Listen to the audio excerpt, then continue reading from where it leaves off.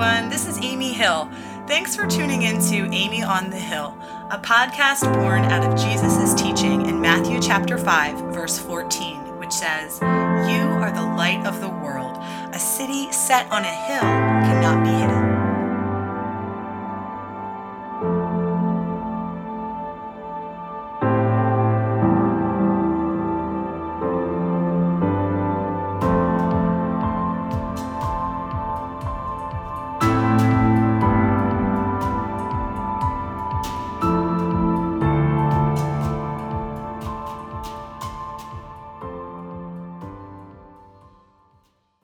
Hey there, thanks for listening. This is Amy, and on this episode of the podcast, we're concluding our study of the Gospel of Mark and of Timothy Keller's book, Jesus the King. I can't believe this is the last day of our study. I don't know if it went as quickly for you as it did for me, but I thought it went by pretty fast. If you're new to the podcast, please don't go anywhere. I'm so happy to have you jump in with us today, and our discussion should be beneficial to you regardless of whether or not you've been reading along. If you're a regular listener, you may have noticed this podcast is being released a day early. It's being launched on Sunday this week instead of Monday. And the Sunday on which it's launching is Palm Sunday. Easter is only 1 week away. And so again, for all of us, whether we've been reading or not, this is a good time to consider the passages of scripture we've been studying in the Gospel of Mark.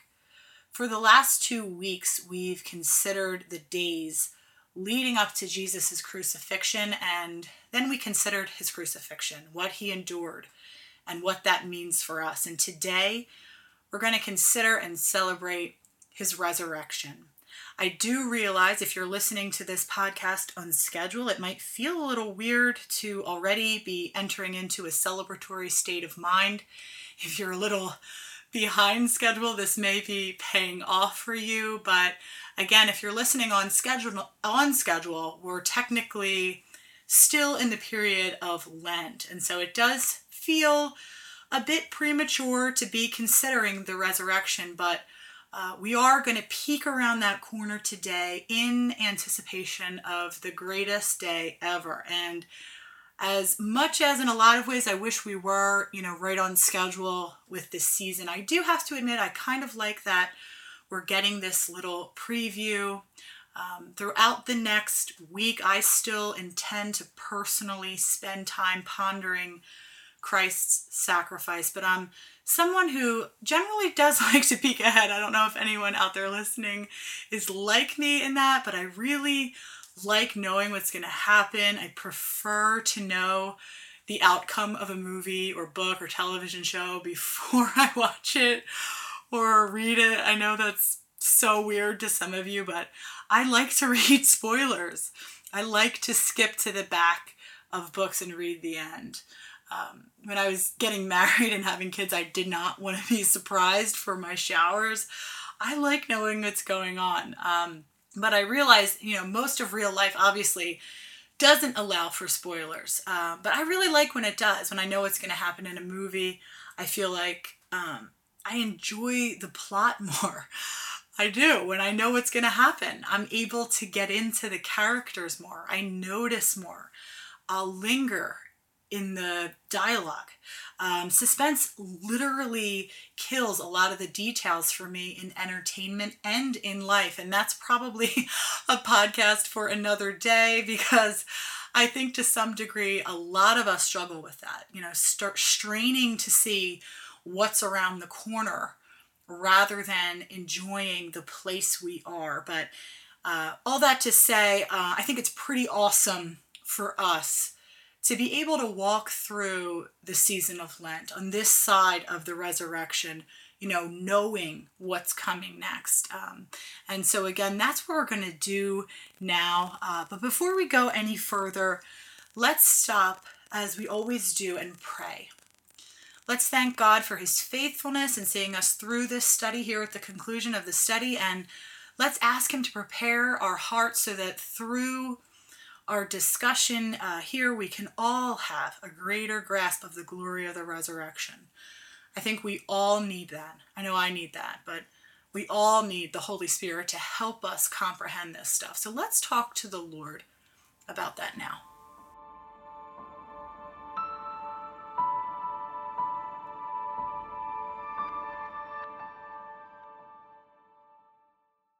Dear Lord, we come to you in Jesus' name and we thank you for your faithfulness to us throughout this book study. It's cool to think how we're all reading and listening to the same things, but you ministered to us individually throughout these many weeks. Your fellowship with each one of us was as unique as every person participating. You know every person who has sought you through your word. You know everyone who has cried out in frustration, in confusion and loneliness and pride, in anger, in weakness, and in unbelief. You've heard our questions, our doubts, our hopes, and our fears. Nothing has extinguished your love for us. We haven't come to the end of your patience with us. You refuse to be done with us, and you're forever faithful to complete the good work you started in us. We praise you and we thank you for that, Lord. We know not one of us deserves the great mercy you've wrapped around us, but because of Jesus, we rest in that now. We rest in Jesus' finished work. Because of Jesus, we are worthy to be at this table. We are worthy to engage with you and sit with you and talk with you and serve you. We are worthy because Jesus is worthy. Your word says every promise of your word finds its yes in Jesus. That's 2 Corinthians 1:20. It says, for all the promises of God find their yes in him. So Lord, we ask in Jesus' name, according to Psalm 119, 130, that today the unfolding of your word would give light and that it would impart understanding to us. We are of a simple mind. Help us to understand and better appreciate the glory of the resurrection. We ask again that it would not be overly familiar to us, but that you would give us fresh insight, clear eyes, and an open heart to receive something refreshingly new from you this season. Please don't let this be just another season of pastel eggs and ham dinners, Lord. Jolt us to life with the resurrected life of the Holy Son of God. We pray these things in Jesus' name. Amen.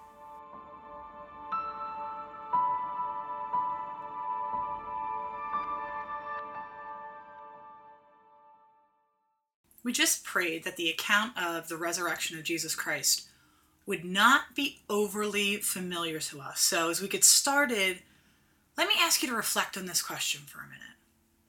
Are you at all amazed to consider the claim at the center of the Christian faith that Jesus Christ, though completely innocent, was brutally murdered, was buried in a tomb for 3 days, and then rose from the dead? Are you at all amazed by that? Do you believe that today? Or have you heard that so many times it's almost like white noise to you? For me, when something is super familiar to me, I tend to stop noticing it and appreciating it.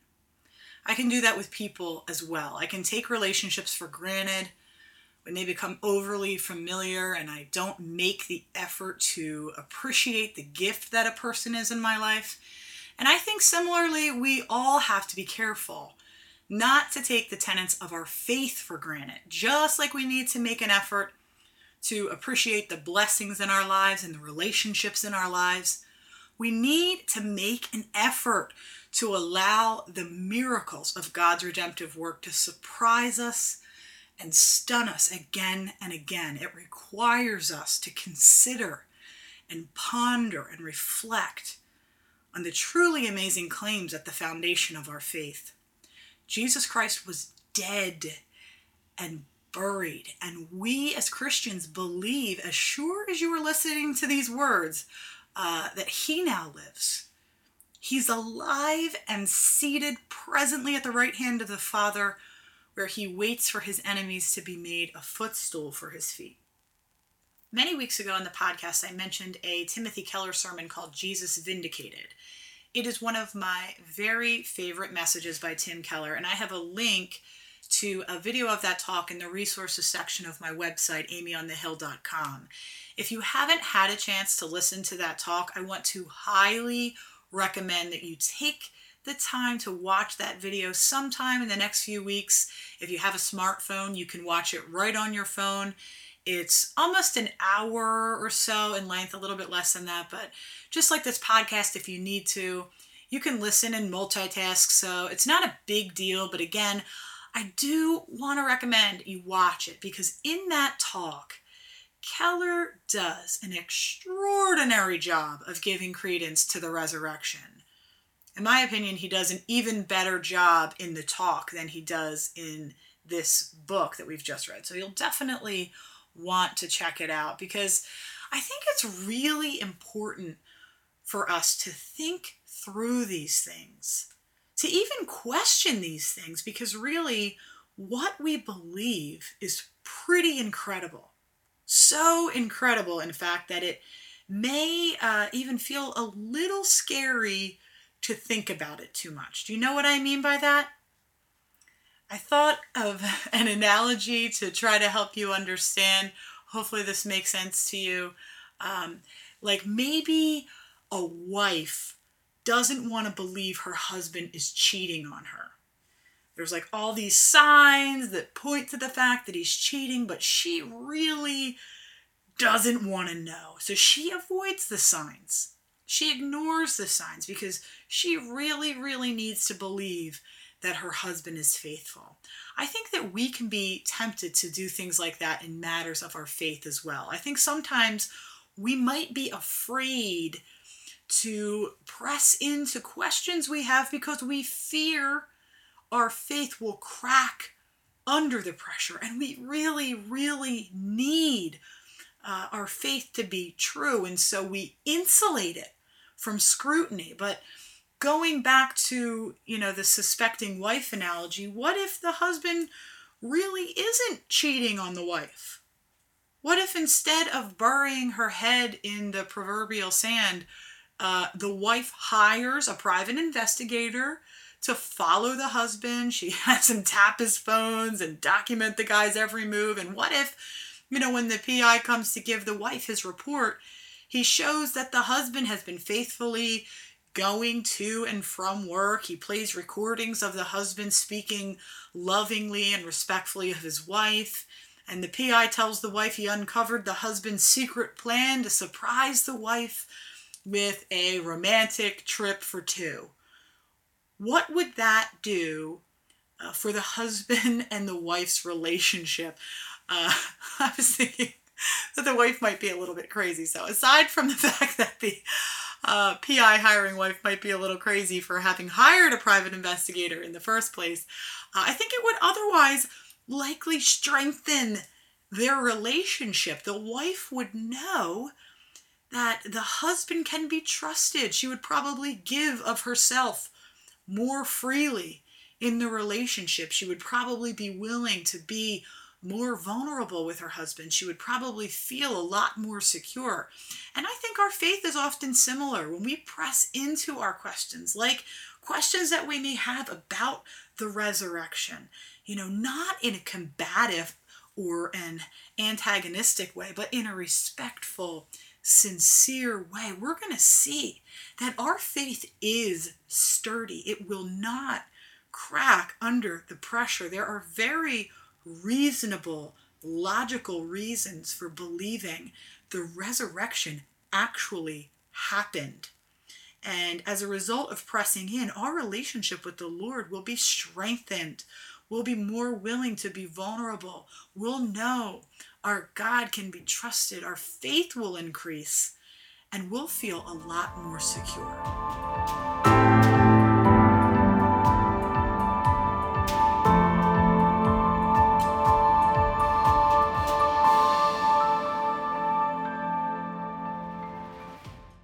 1 Corinthians chapter 15 verses 13 through 19 say, "If there is no resurrection of the dead, then not even Christ has been raised. And if Christ has not been raised, our preaching is useless, and so is your faith. More than that, We are then found to be false witnesses about God, for we have testified about God that he raised Christ from the dead. But he did not raise him if in fact the dead are not raised either. And if Christ has not been raised, your faith is futile. You are still in your sins. Then those also who have fallen asleep in Christ are lost. If only for this life we have hope in Christ, we are to be pitied more than all men. The resurrection is what sets Christianity apart from every other world religion. I did a little research here that I'm going to share with you now. Buddha died at 80 years of age due to natural causes. Muhammad got a fever and died at about 62 or 63 years of age.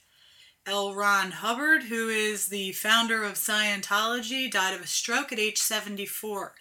David Koresh shot himself in the head. He stayed dead. Jesus Christ was murdered at age 33. And 3 days later, he rose from the dead. That changes everything, doesn't it? In that Tim Keller video I keep harassing you to watch, Keller starts talking about how often people will tell him they can't believe in the Bible because they're offended by some of the teachings in the Bible. And Keller, in response to that, says he'll often ask them whether they think their offense at the Bible somehow makes the resurrection impossible. Keller always comes back to the resurrection, and he asks them what they think about that, whether they think that happened, whether they think the resurrection happened. Because Keller says, if the resurrection happened, that's the only thing that matters. If the resurrection happened, we're going to have to deal with what the Bible says, whether we like it or not, because the resurrection changes everything. If dead people are walking out of graves, we are not in a position to pick and choose what we're willing to accept or not accept from the God who makes that possible. On the other hand, 1 Corinthians 15 says, if Christ has not been raised, your faith is futile. And if only for this life we have hope in Christ, we're to be pitied more than all men. In other words, if this didn't happen, you need to put your faith in someone else, because all of our faith rests on the resurrection. The resurrection gives us the hope we need to endure the suffering in this present life. The resurrection makes it possible for us to respond rightly, even if it costs us money, reputation, or maybe even our lives. In the words of Keller, the resurrection means we can look forward with hope to the day our suffering will be gone.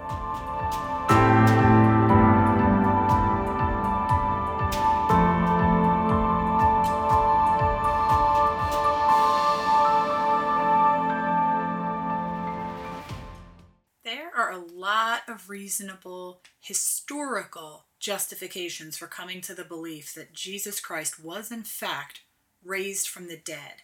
Again, as I've mentioned, I think this is the third time this podcast, Keller sets out so many great arguments for the authenticity of the resurrection in that video talk, Jesus Vindicated, which again, you can find under the resources section of my website. So contrary to popular opinion, you don't have to check your brain at the door to believe the gospel. In fact, for me personally, the Bible has been more intellectually thrilling than anything I've ever studied before. But I will say, as we come to the conclusion of our final week of this book study, that coming to faith in Jesus Christ, submitting to Jesus Christ as the Lord and Savior of your life, does require a measure of faith.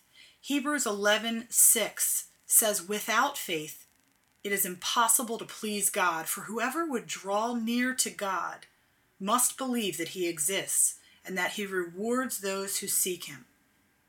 As we approach this Easter season, I am praying that we would all draw near to God in faith. I'm praying that we would all be freshly amazed by the claim that Jesus, the Passover lamb, the one who is described by the prophet Isaiah and again in Acts chapter 8 verse 32 as a sheep taken to the slaughter, this Jesus who was crucified walked out of the grave.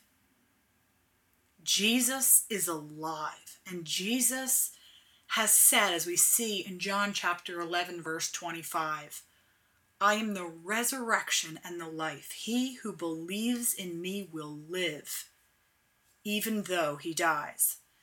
As we know by now, our guide, Tim Keller, loves author and teacher C.S. Lewis. We probably read about 20 C.S. Lewis quotes in this book, and I want to add another C.S. Lewis quote to our list before we finish this book out. I don't think this one was in the book. Correct me if I'm wrong, but I don't think this one was in there. But regarding his faith, C.S. Lewis has been quoted as saying this: I believe in Christianity as I believe the sun has risen, not only because I see it, but because by it I see everything else. Also, I don't know if you remember this, but way back in the before section of Jesus the King, Keller quoted an article entitled The Book That Understands Me. In that article, the author recounted his attempt to compile a book that would understand him by recording every passage that particularly struck him and spoke to his condition. And after he'd collected a number of quotes, he sat down to read his book. But he found that the book did not read him as he expected. Interestingly, just at that moment, his wife came by with a copy of the Bible, and he took the Bible and started reading it into the night. And Keller quoted the author as realizing, lo and behold, as I looked through the Gospels, the one who spoke and acted in them became alive to me. This is the book that would understand me. And Keller said he had the same experience in his life. And I just want to say, as we're closing out again, I did too. The reason I have the hope I have is because, like the author of that article, like C.S. Lewis in that quote I just mentioned, I've experienced personally the life-changing work of Jesus Christ in my life. I have, in the words of Psalm chapter 34, verse 8, tasted and seen that the Lord is good. Tasted and seen that the Lord is good. Have you ever ordered something so tasty at a restaurant that you insist that someone else try it? I'm like a little bit crazy. Like, Matt doesn't want to try my food, and I'll be like, try. I like make him try it. He can't stand it. Anyway, you can't fully enjoy it unless another person enjoys it with you.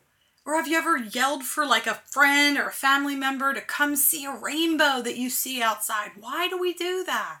Why do we need others to share in our joy, to complete our joy?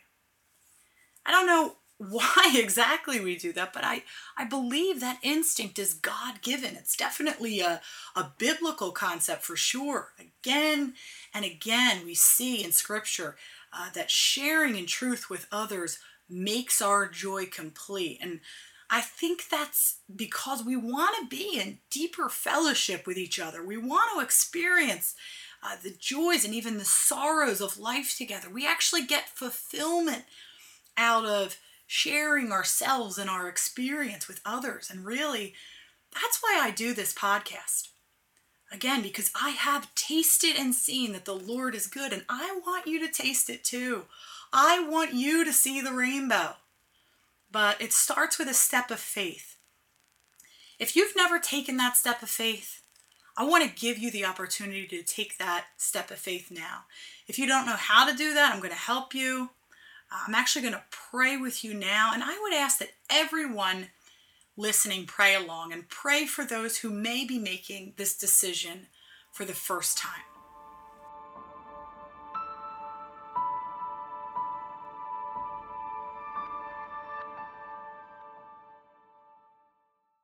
Dear Lord, we come to you in Jesus' name.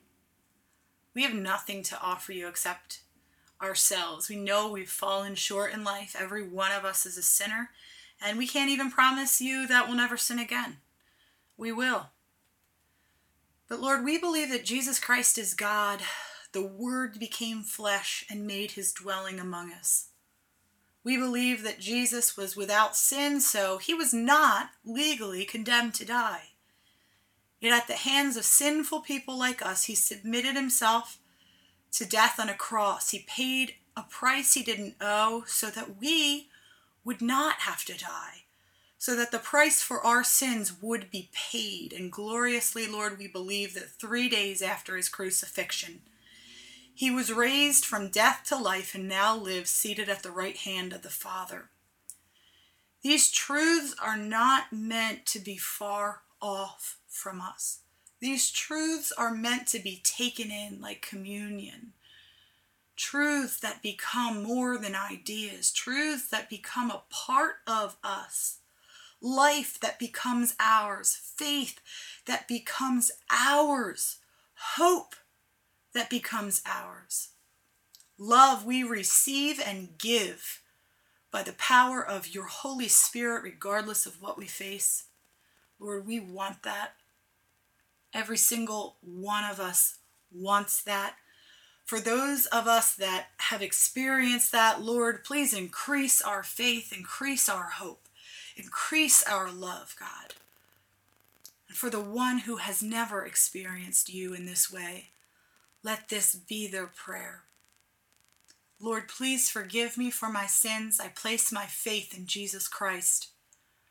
Where I still might struggle to believe, I cry out to you, God, and I ask you to help my unbelief. I want to taste and see that you're good. Take my life and be Lord of my life. You're now the boss of me. I'm laying my life down at your feet the way Jesus laid down his life for me. Please seal me and fill me with your Holy Spirit. Thank you for your promise to never leave me or forsake me. Thank you that I am now yours. I am a child of the Most High God. And it's in Jesus' name that I pray. Amen.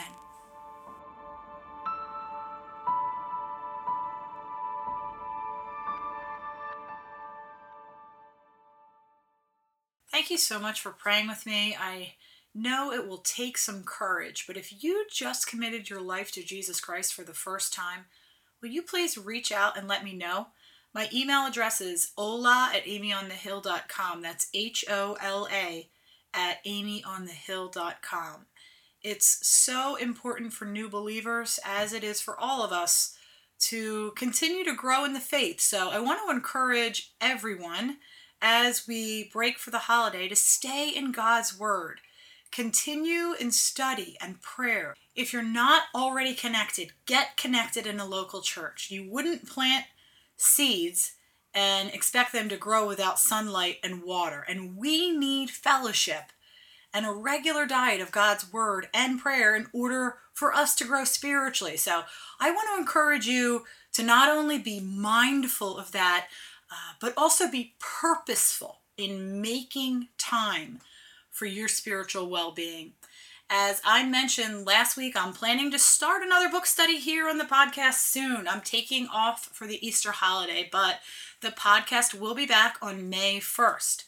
When the podcast returns, I'm going to have details for you on our next study. So don't worry, you don't need to get a copy of a book or anything over Easter break.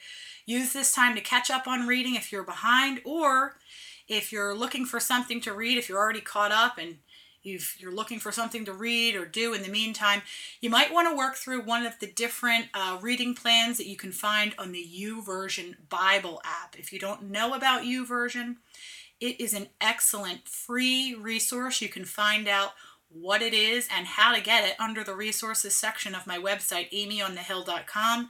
You can also find a link to download my favorite Bible reading plan. So if you're not sure what to do, what to read in our time off, you can definitely start working through that. I highly recommend it. Also, if you're looking for a way to stay plugged in in between book studies, I'm going to mention it again. It would be great if you got a chance to check out that Tim Keller video, Jesus Vindicated. I realize now I might have ruined the video basically by building it up so much, but no, it really is so good. Okay, so that concludes our study of the Gospel of Mark and Timothy Keller's book, Jesus the King. Thank you so much for participating in this along with me. It's been a real blessing for me to do this. I've really loved this. And again, the podcast will be back on May 1st. I'm going to be praying for all of you during our time off. And if you wouldn't mind praying for me, I do have a minor surgery on Monday, April 10th. So this podcast is being released on Sunday the 9th, so that would be tomorrow. And I realize that a lot of you will be listening to the podcast after the fact, but if you do happen to listen on the 9th or the 10th, I'd really appreciate it if you would pray for the surgery. It's not a big deal. It's an outpatient procedure, so not a huge deal, but I always appreciate the prayer, so thank you so much for that. Okay, so as we close, I'm going to ask you to quiet your heart and in faith personally receive this benediction from Numbers chapter 6, verses 24 through 26. The Lord bless you and keep you. The Lord make his face to shine upon you and be gracious to you. The Lord lift up his countenance upon you and give you peace.